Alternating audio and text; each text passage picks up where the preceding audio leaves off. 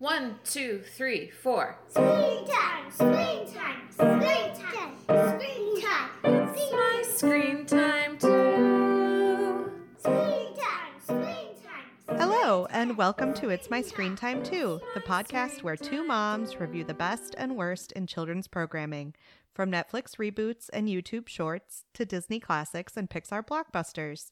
We watch, you listen. Find out what you can tolerate watching for family movie night, what to avoid altogether, and what you'll want to watch alone voluntarily. I'm Katie. And I'm Deborah. And I have two kids, Jay, he's 7, and Kenny, he's 4. And I have 3 kids. Tony is 13, and Libby and Nate are 10.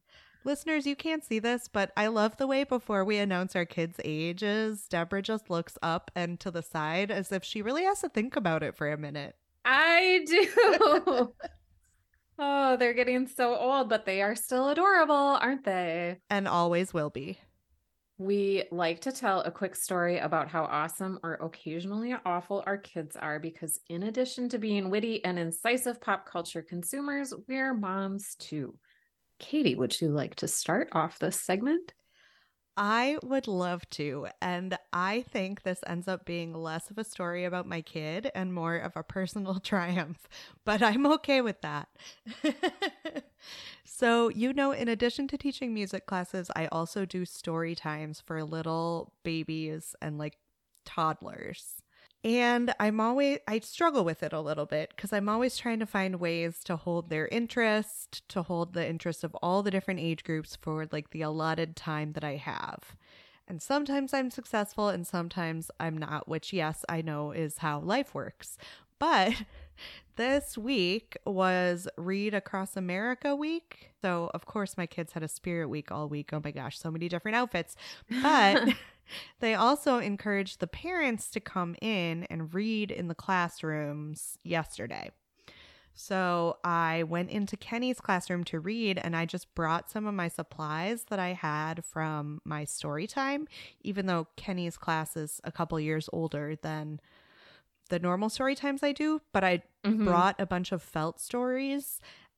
And man, did they respond to them how children would respond in my dreams. It was just perfect. They were so enthusiastic. They were participating.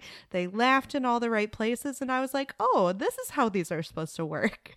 And obviously I'm just using the tool for the wrong age group, but it really made me feel good. I don't think I know what a felt story is. If you have ever gone to library story times, they sometimes have that big easel up that's covered in felt, and they can stick little felt characters to it. Yeah. And sometimes in libraries, they use them for learning letters. They'll have a letter of the day they'll put up there. And sometimes they can use them for telling stories, they put up little characters or whatever. And that's what I use them for.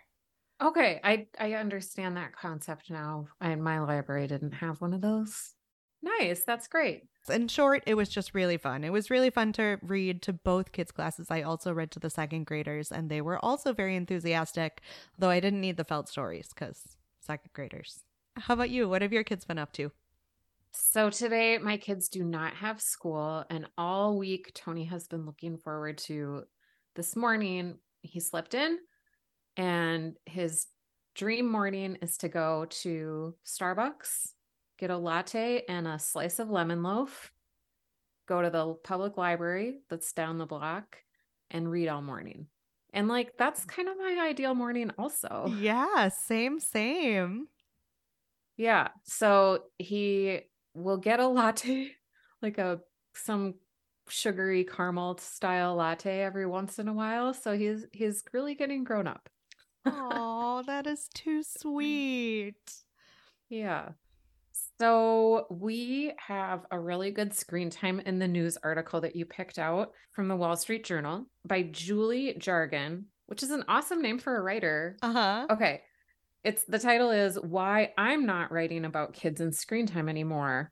The next phase of research on screen use will focus on family dynamics. And so maybe this is why we can't get our screen time article published, because mainstream news has just moved on. Screen time, not a hot topic anymore. But this writer is like this is her final column on screen time. She's not going to deal with it anymore. She's got 5 recommendations at the end. Washing her hands of it. You people figure it out on your own.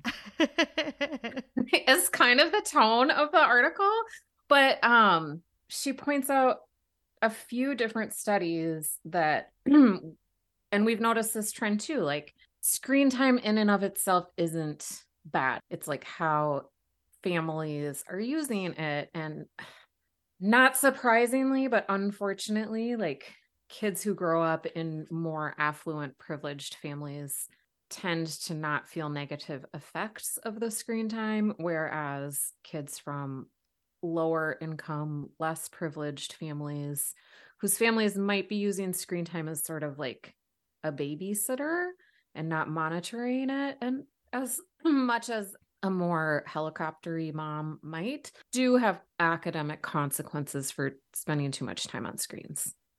I did like the 5 screen time commandments at the end.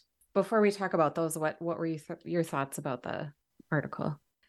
Well, I just thought how fortuitous that for our 150th episode, we have discovered just in time that we don't have to follow future screen time research and our job is done and we can just delete this segment from the podcast.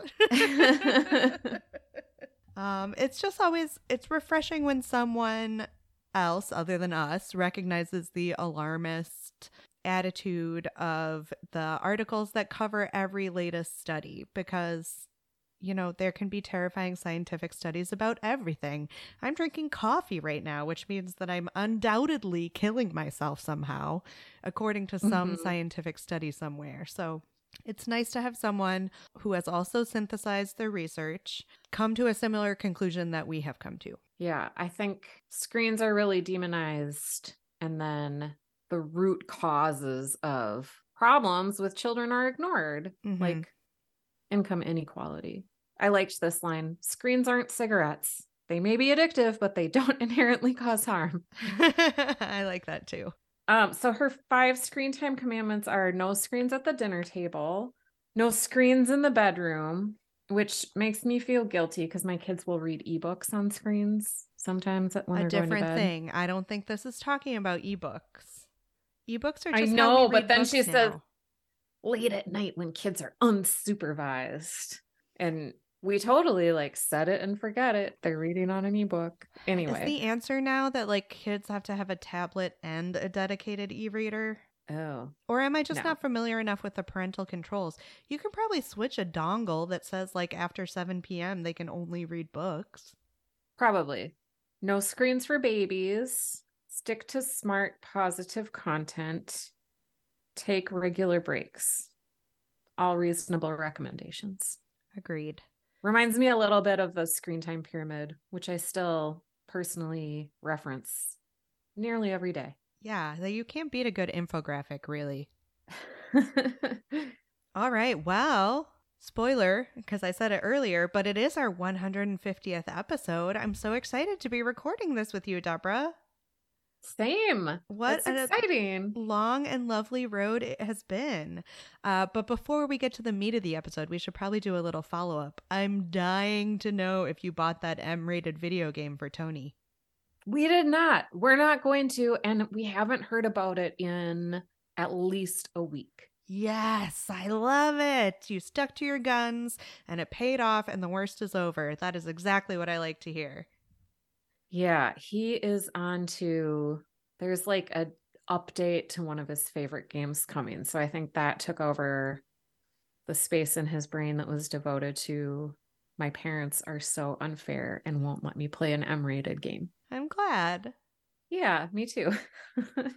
I would like to solicit some suggestions for pass and play games. Do you play any screen-based pass and play games with your kids? I didn't know there were screens. So is this like you pass an iPad around? Yeah. Or a phone around? Yeah. Oh, my kids would probably love that. I don't know anything about this. And I thought you meant like bop it. Well, yeah, essentially. It is a little Bop It-esque, and maybe they have something mildly equivalent. They probably have like a Pass and Play Simon app, now that you mention it. That seems very achievable on a tablet or a phone. Yeah. But my kids, even when we're doing something else and I am just on my phone for a quick second to add something to the grocery list or something, they want to be crowding behind me to look at what I'm doing on my phone. And I just thought sometimes it would be nice to have something that is screen based, that gives them that like thrill of being able to play with mom's phone, but that we could be doing together and wasn't like, hey, mom, take a run at this video game thing that is a thing that I hate doing anyway.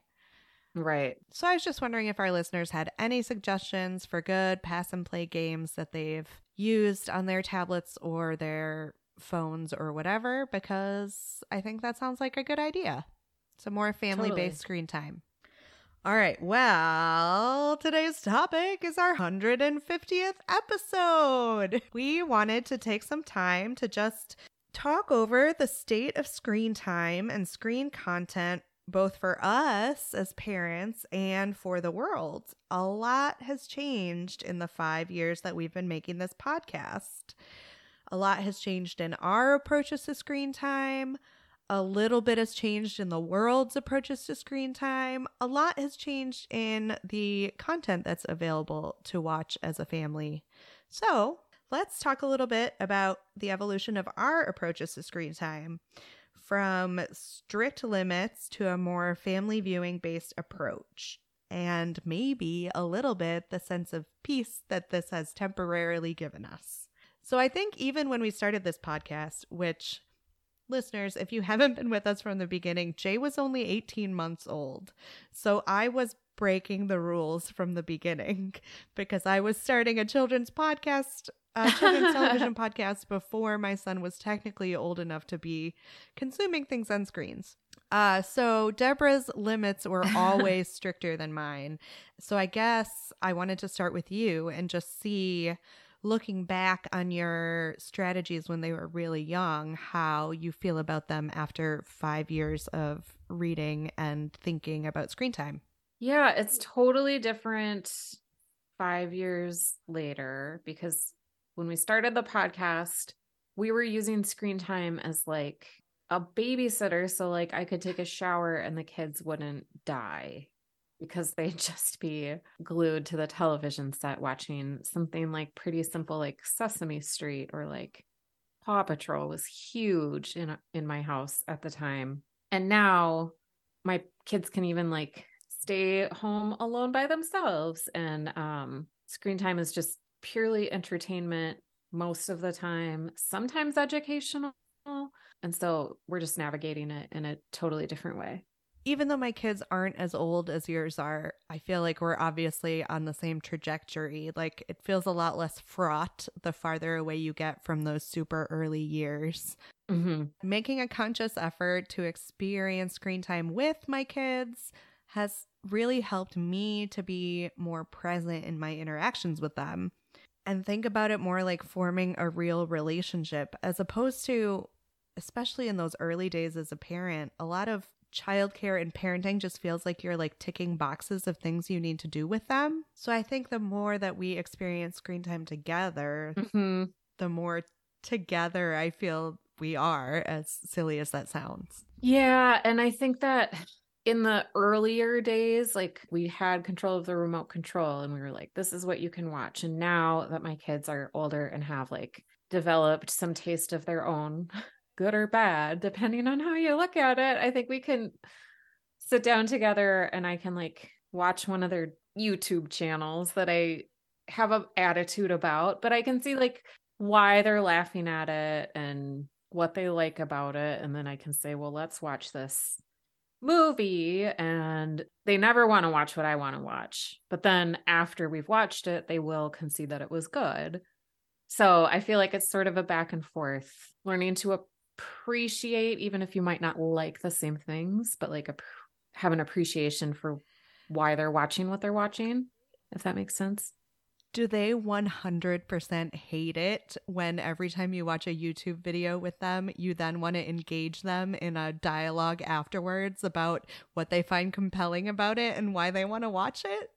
Okay, so they're big talkers when we're watching something. It drives Jeremy nuts. But if we're watching a YouTube thing, like I can ask as many questions, like why are they doing that? What's he doing? Where are they going with this?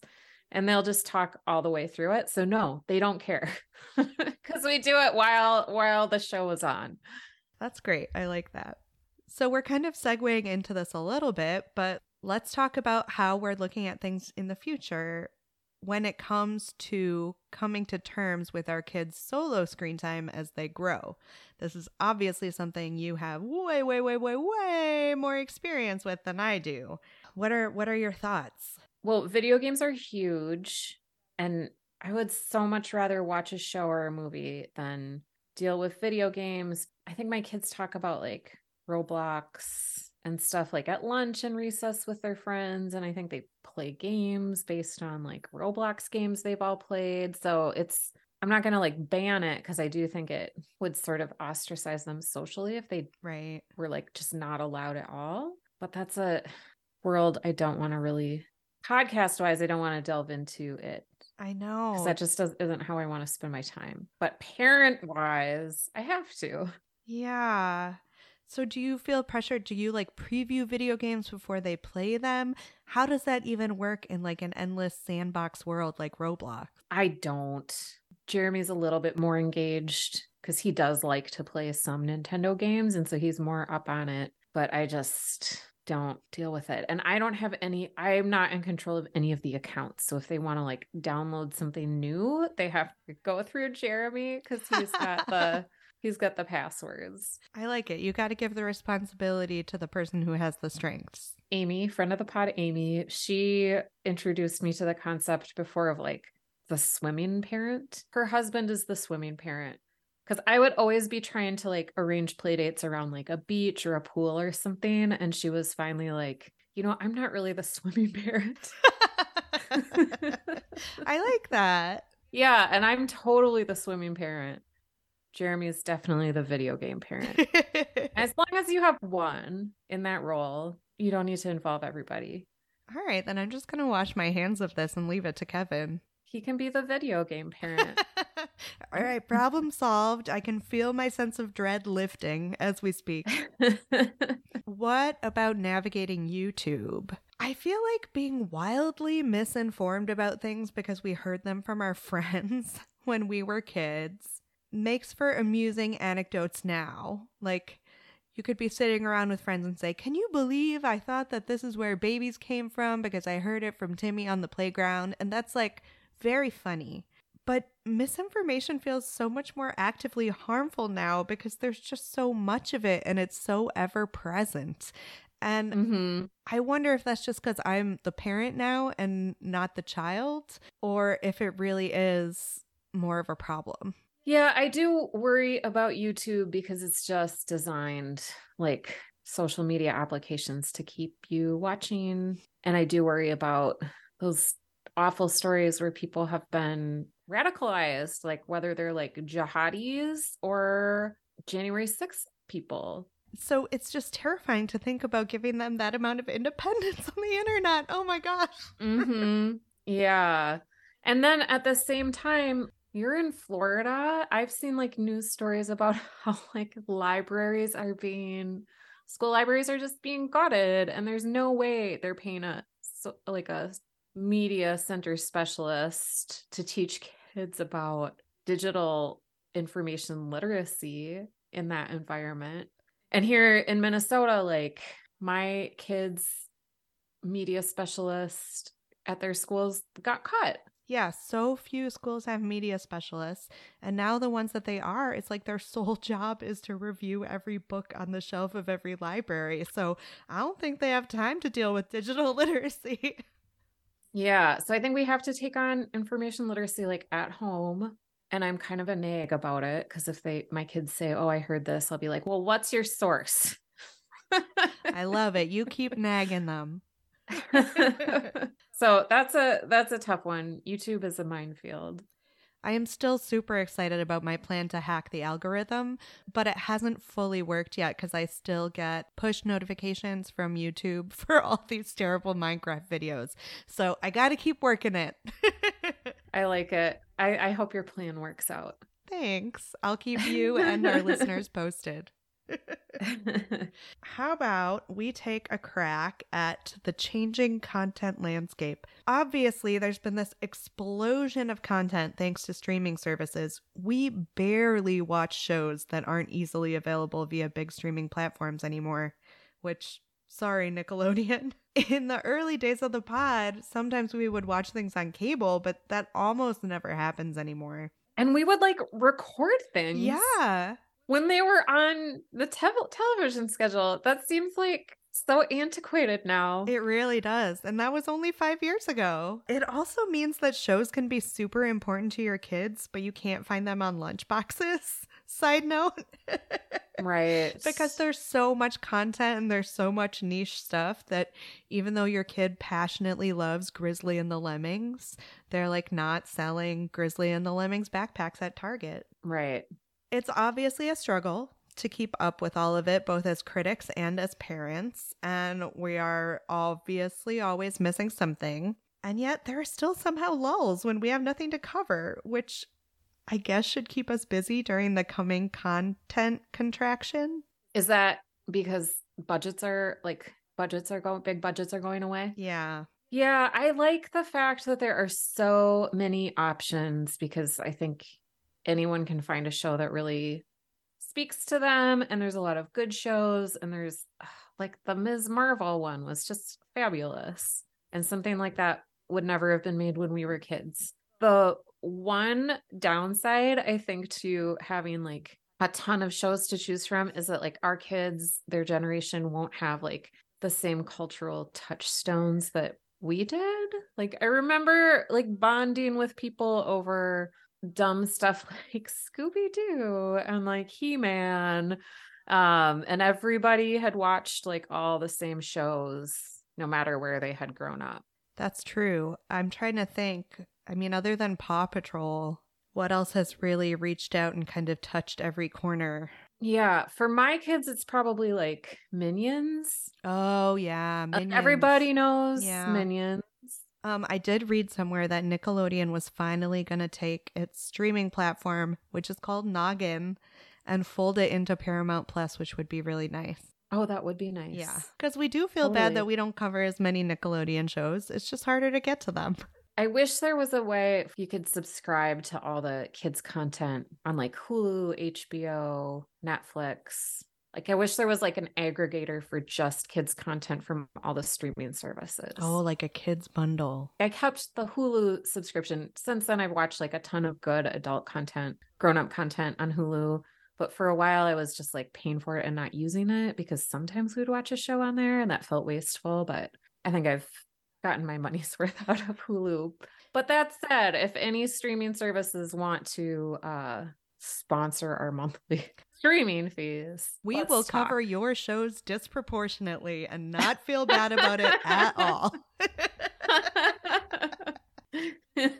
You know what else I wish? I wish that the PBS Kids subscription weren't spun off from your regular PBS subscription. Why, when I donate to PBS, do I get access to all the grown-up content but none of the kids content?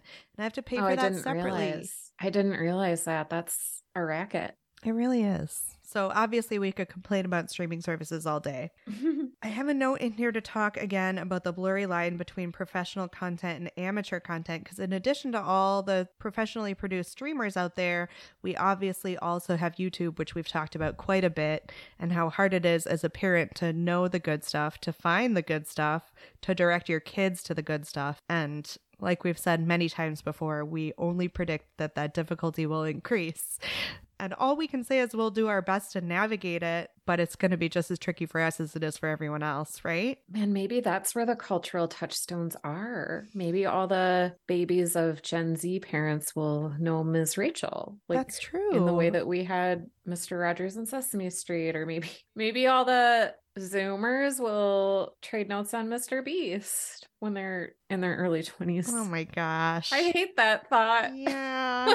But then again, we're cranky olds now. Yeah. 5 years of podcasting. Think back into the misty days, the years long past. What did we think would be big in terms of kids' content that just hasn't panned out? The thing that came to mind for me right away was the interactive content on Netflix. We covered quite a few interactive shows, I want to say in the 2017-2018 period, thinking that this would be where things were trending. And you still get a few here and there, but for the most part, I feel like it hasn't panned out. Yeah, it's like the technology isn't quite there or something. Do you think it was a missed opportunity, or are you pretty much okay with it not being there? I'm okay with it not being there. My kids would probably argue they think those shows are fun and they like the Bear Grylls one. So maybe it's just a matter of perspective.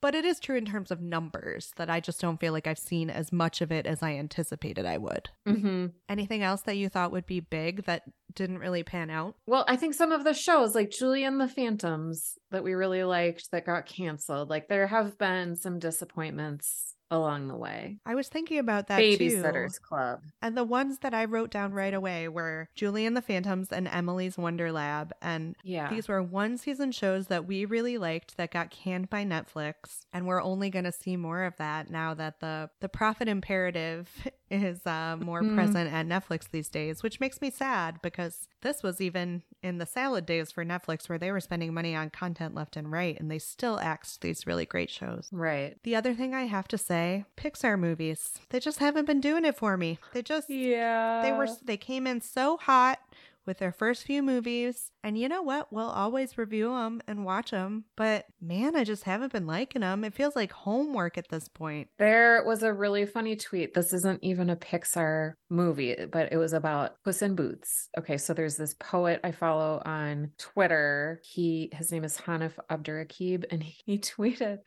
this thread about how he had the day off. He thought it'd be fun to go catch a movie, Puss in Boots. He was ready for something like light and fun and silly. Yes, he's an adult man going to a kid's movie by himself, but he's fine with it. And then he's like, yo, wait, this is about death? And like the themes of the movie were so heavy and caught him so by surprise. I thought that was hilarious. That is funny and very much in line from what we saw from that whole panel of animators. Yeah. Oh my gosh. Remember the piano one? It was like Christmas last year. Was it not even Pixar? Oh, Soul? Yes, Soul. Yes, and it was bad. It was a good movie, but not what I wanted out of a Pixar animated film. Yeah, it was a good movie, but it was not a fun movie. And it's not a movie I ever need to watch again. And I feel the same about Lightyear, although I don't even really think that was a good movie. Mm-hmm. And I'm super not excited about yet another Toy Story movie. I know they get a lot of mileage out of the Toy Story franchise, but I just feel like every new movie in that franchise is just asking too much of me. Mm-hmm. Mm-hmm. All right, we went a little bit through what we thought would pan out that didn't pan out. What, on the flip side, are you surprised caught on as much as it has? I'm surprised and disappointed by the Blippi phenomenon. Ugh. I think he's one of the worst things out there. I guess I'm surprised by like reality shows. On the one hand, I think they're like really inventive, like Lego Masters and like the cooking shows. Kind of it surprises me that format works for kids. I hope I'm not willing this into the world because I desperately don't want to.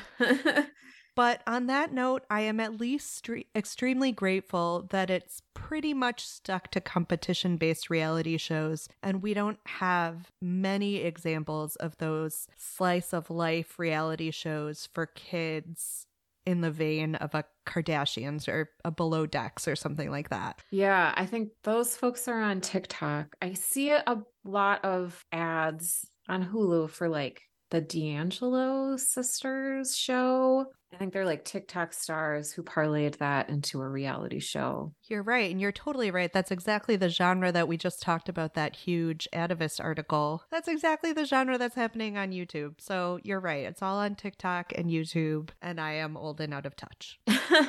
Can I just take a moment to restore our faith in humanity? Yes. Speaking please. of things that we're surprised caught on, Deborah, if you had asked me 4 years ago or whenever this was, if we would have gotten 3 zombies movies, I would have said no. The first was great, but this will probably not be a trilogy. But it has been a trilogy. Diminishing returns, but a trilogy nonetheless. So I am surprised yet pleased. I love a made-for-TV Disney movie. Oh, yes. So consistent. Mm-hmm. We should look at their upcoming slate. Talk about a good thing Yeah, to we do during should. the content contraction. Totally. What are you looking forward to seeing in the coming years? These are 2 separate things. I'm looking forward to seeing more movies in theaters because my family really took a break from that. And then on Christmas Day night, we went to see Avatar and everybody still talks about it. It's March now. Like it was one of the best things we've ever done together as a family. And so I think we need more of that. And I'm feeling a little more comfortable going to a theater. On the flip side, I also love that we can watch pretty much anything almost as soon as it comes out from the comfort of our own couches. That is very nice. Yeah. We have an exciting theatrical release slate coming up in terms of kids movies in April. We've got the Super Mario Brothers movie coming. Yep. And there's a new Peter Pan coming that looks pretty fun. It's called Peter Pan and Wendy. Is that the live action Peter Pan? Yes, and it looks like they're doing a retcon on Wendy to make her like less of a nurturing wifey type character and more of a co-agent in the action, more like Peter in that sense. Okay. She was kind of a pushover Yeah. in the original. Well, she just comes into the story to make Peter realize that he wants his mom, right? I think so. And then this summer I was looking, because I told you I also wrote down I was looking forward to seeing more movies in theaters. You remember how we put that White Bird movie on our watch list and then it just kind of disappeared? Yeah. What happened to that? It's coming out this summer, at least Okay. according to what I could find. And listeners, this is a historical fiction piece that is somehow tangentially related to the Wonder story, which was a charming book that made me ugly cry when I read it, and later a movie starring Julia Roberts. But it's historical fiction for kids, and I feel like we often struggle to find good content that teaches history to kids that's exciting to them. So I'm interested to see how that pans out. I am, this is more of a parenting thing. I am looking forward to watching some more grown-up content with especially Tony. Like he really wants to try Stranger Things Ooh. and The Last of Us, I think because it's based on a video game. So that is not really related to this podcast because it's not children's media, but it's fun to like watch your kids grow up and graduate from the 12-inch training wheels bike to the 5-speed 2-wheeler, right? I love it. I'm a little jealous. That's all I'm looking forward to, I think. How about you? Something that we've seen increasingly in the past 5 years that I'm looking forward to continuing is just to see more multicultural content coming out. I like that we see more faces that aren't just white men and white people in general. Totally. So I'm looking forward to seeing more of that. Obviously, my hope is that we continue to get more big budget musicals for kids. That's just me, though. I did see, speaking of my own personal preferences, that Netflix is doing a sequel to the movie Chicken Run, which is a stop motion animation from the late 90s, done by Aardman, which is the same studio that does Shaun the Sheep. Okay. So you know I love that style. I'll be excited to see it, even though I don't really trust much with Netflix these days. And in that vein, I did recently learn that Netflix has the rights to the Chronicles of Narnia, which kind of makes me sad because it means we won't see another Chronicles of Narnia franchise probably for a really, really long time. Have you watched those movies? With the kids? Yeah. Yeah, we just did. I think their interest flagged, so I don't even know that we made it all the way through. They only made 3 movies, so they stopped at Voyage of the Dawn Treader, and I don't even think we made it all the way through. but they were super in it for Prince Caspian. That one was a lot of fun for them because there's a lot of sword fighting, and that is very much my kids' jam. Libby was a real Narnia head about 2 years ago, I think. And so we watched all of those. She loved them. Yeah, I think they're well done movies, but you know, as someone who read those books a lot as a kid, I've always wanted them to kind of expand it into a series length universe. And it's sad to know that that probably won't happen for a long time. Yeah. Perhaps my favorite question on this sheet: what do we still wish would go away? Or perhaps, what are we surprised is still a thing? I have to second you on Blippi here. Blippi has gone into an entirely different Blippi. It's not even the same dude anymore, and it's still going. So I'm ready to be done with that world. Yeah. I mean, can I just say YouTube? But then that would like include John Green's channel and show. Crash Course. So I guess there is some stuff, but like, gosh, what if you could just play God of YouTube and just cancel all of the bad content? It'd be such a good feeling. It would be. Not that we're for censorship, we're for curating collections. Exactly. That can all still exist, I guess. You're right. I would just make it easier to navigate. I like that answer. It makes me sad, though. How about the Muppets? I'm kind of surprised the Muppets are still a thing. And I feel like they keep trying. Disney owns the rights to the Muppets now. They keep trying to do different things with them. We covered this new Muppets Now show that does not seem like it was much of a success. And then they shoehorned the Muppets into the most recent season of Holy Moly, which worked horribly, I thought. I'm just ready to maybe it's time to let the Muppets go. I feel like they must be making money for somebody, and that's why they keep showing up. But yeah, that variety show that we watched wasn't very good. I mean, is it just nostalgic Gen Xers? Because, like, they'll buy the t-shirt. Like, you don't have to keep making new content. It's fine. Right. And finally, on my list, I wish the Buddies franchise would just go away. Space Buddies even? And Spooky Buddies and Ghost Puppies, or whatever the one was we reviewed this year. I'm just surprised that this is still the state of the technology. You have a cold iron heart, Katie Curler. Well established. Well established. Well, it is early March while we are recording this, and the Oscars are coming up. Do you want to do a quick best of rundown just for funsies? Yes.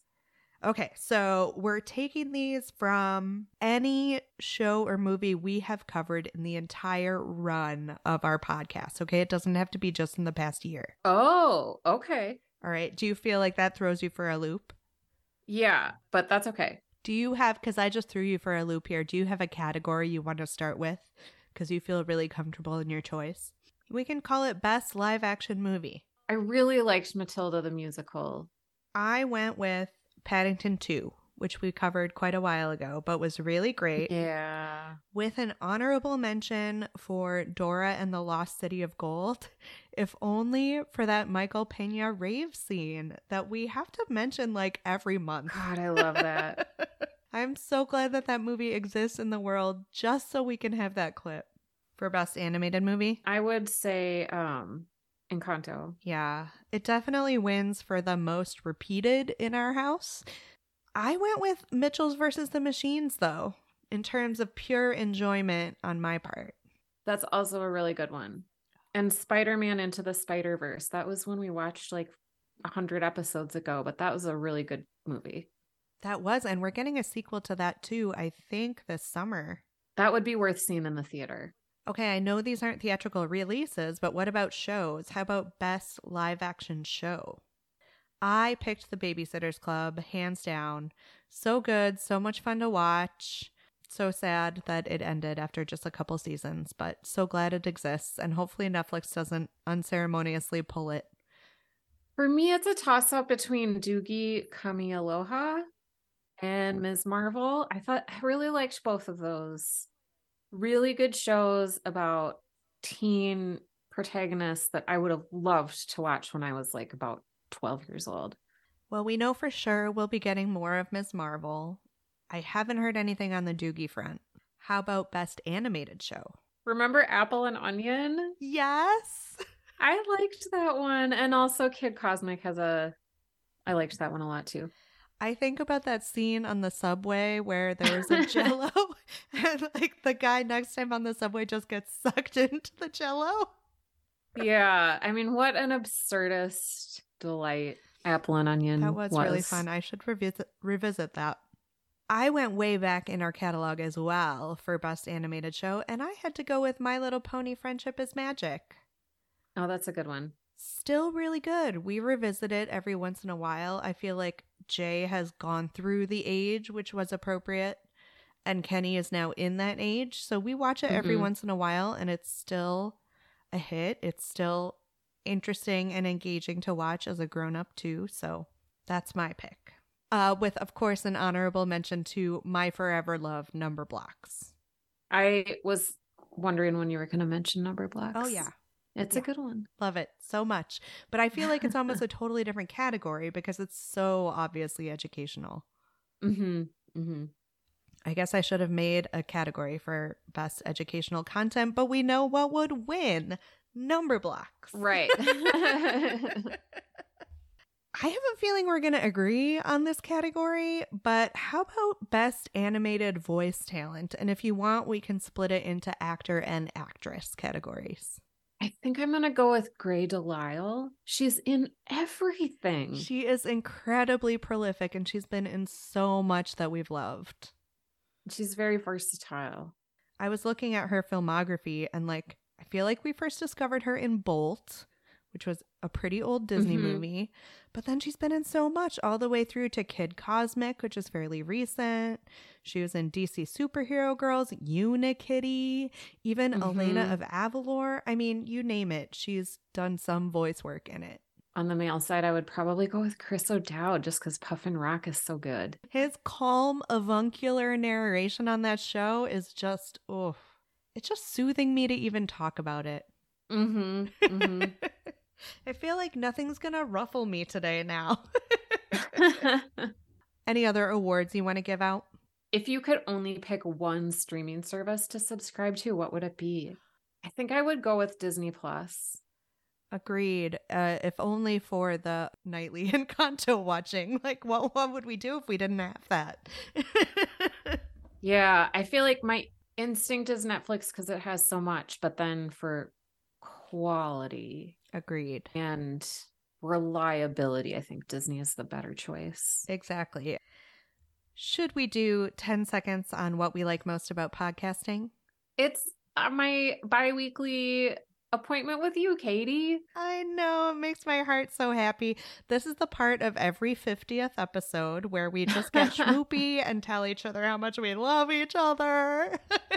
But it is really fun. And I know that we wouldn't have kept up every 2-week conversations if we didn't have the podcast. And so it's nice to have it built into my schedule. Yeah, I love it. I love getting to hang out with you every 2 weeks. Happy 150 episodes. Thank you so much for listening to this very special 150th episode. We will be back to normal in 2 weeks with our regular old It's My Screen Time 2 review. And you can review us and rate us on Apple Podcasts or wherever you listen to podcasts. You can check out our website at myscreentime2.com. You can find us on all social media platforms and Gmail at myscreentime2. Send us your show or movie suggestions. We love listener comments. You can recommend articles or just tell us what you think of the show. Our theme music was composed and performed by me and my adorable children, and our podcast is produced by Katie. Tune in next time for more real talk about the movies and TV we watch with our kids because we have to and sometimes because we like to. Bye. Bye.